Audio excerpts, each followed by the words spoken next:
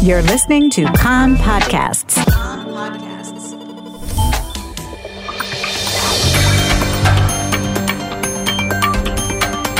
You are listening to the English language news of Kan, the Israeli Public Broadcasting Corporation.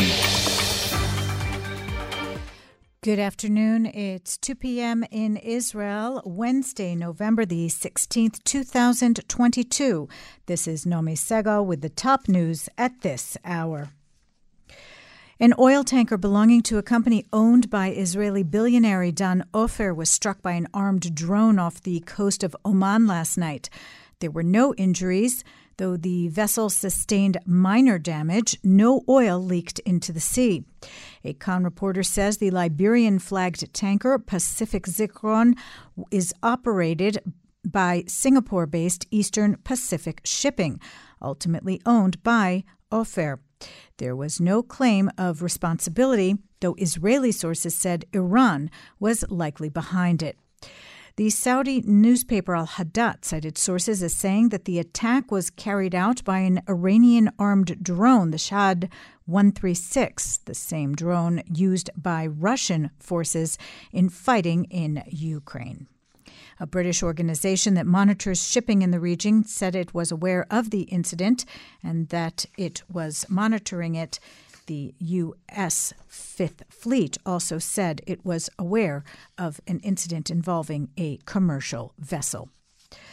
Several hours before the report of the strike on the tanker, the IDF Chief of Staff, Lieutenant General Aviv Kochavi, in remarks conveying a warning to Iran, said that the Israeli military is training with the American Army and developing joint military capabilities in an accelerated manner against emerging threats in the Middle East, especially against Iran. He made the comments during the visit to Israel of the commander of the U.S. Central Command, General Michael Kurilla. Kochavi expressed appreciation for the close cooperation with the U.S. Army. Funerals are being held today for two of the three Israelis murdered in yesterday's attack near Ariel. At this hour, Moti Ashkenazi, aged 59, is being laid to rest at the Yavne Cemetery. At 3 p.m., the funeral for Michael Ladigin, aged 36, of Bat Yam, is to be held in the cemetery of his city. The third victim, Tamir Avichai, aged 50, of Kiryat Netafim, was laid to rest last night in the Barkan Cemetery. Two people who were wounded in the attack, a man in his 40s and a man in his 30s, remain hospitalized at Beilinson Hospital in serious but stable condition. A third person wounded in the attack is listed in moderate condition. In the wake of yesterday's attack, IDF forces in Judea and Samaria were instructed to heighten their alert over the coming 72-hour period for concern of copycat attacks. Meanwhile, in the village where the terrorist lived, Israeli security forces last night mapped out his home in preparation for its possible demolition. The attacker was neutralized after a 20-minute stabbing and car ramming spree. Israeli business person Itzik Moshe says he learned of the reported Iranian plot to assassinate him from the media. It was reported yesterday of a plot by the Iranian Revolutionary Guard to murder Moshe in Georgia and that it had been thwarted. He told Kan that it appears that his work on behalf of Israel and Georgia is what led to the threats against him by anti-Zionist elements.